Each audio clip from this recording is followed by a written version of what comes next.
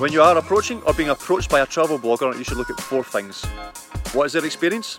Are they currently only working for you in that destination? How big is their network and influence? And how good a fit is their writing style?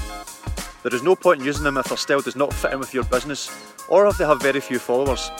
If budget allows, go for the best and most influential in your destination so you can tap into their many followers.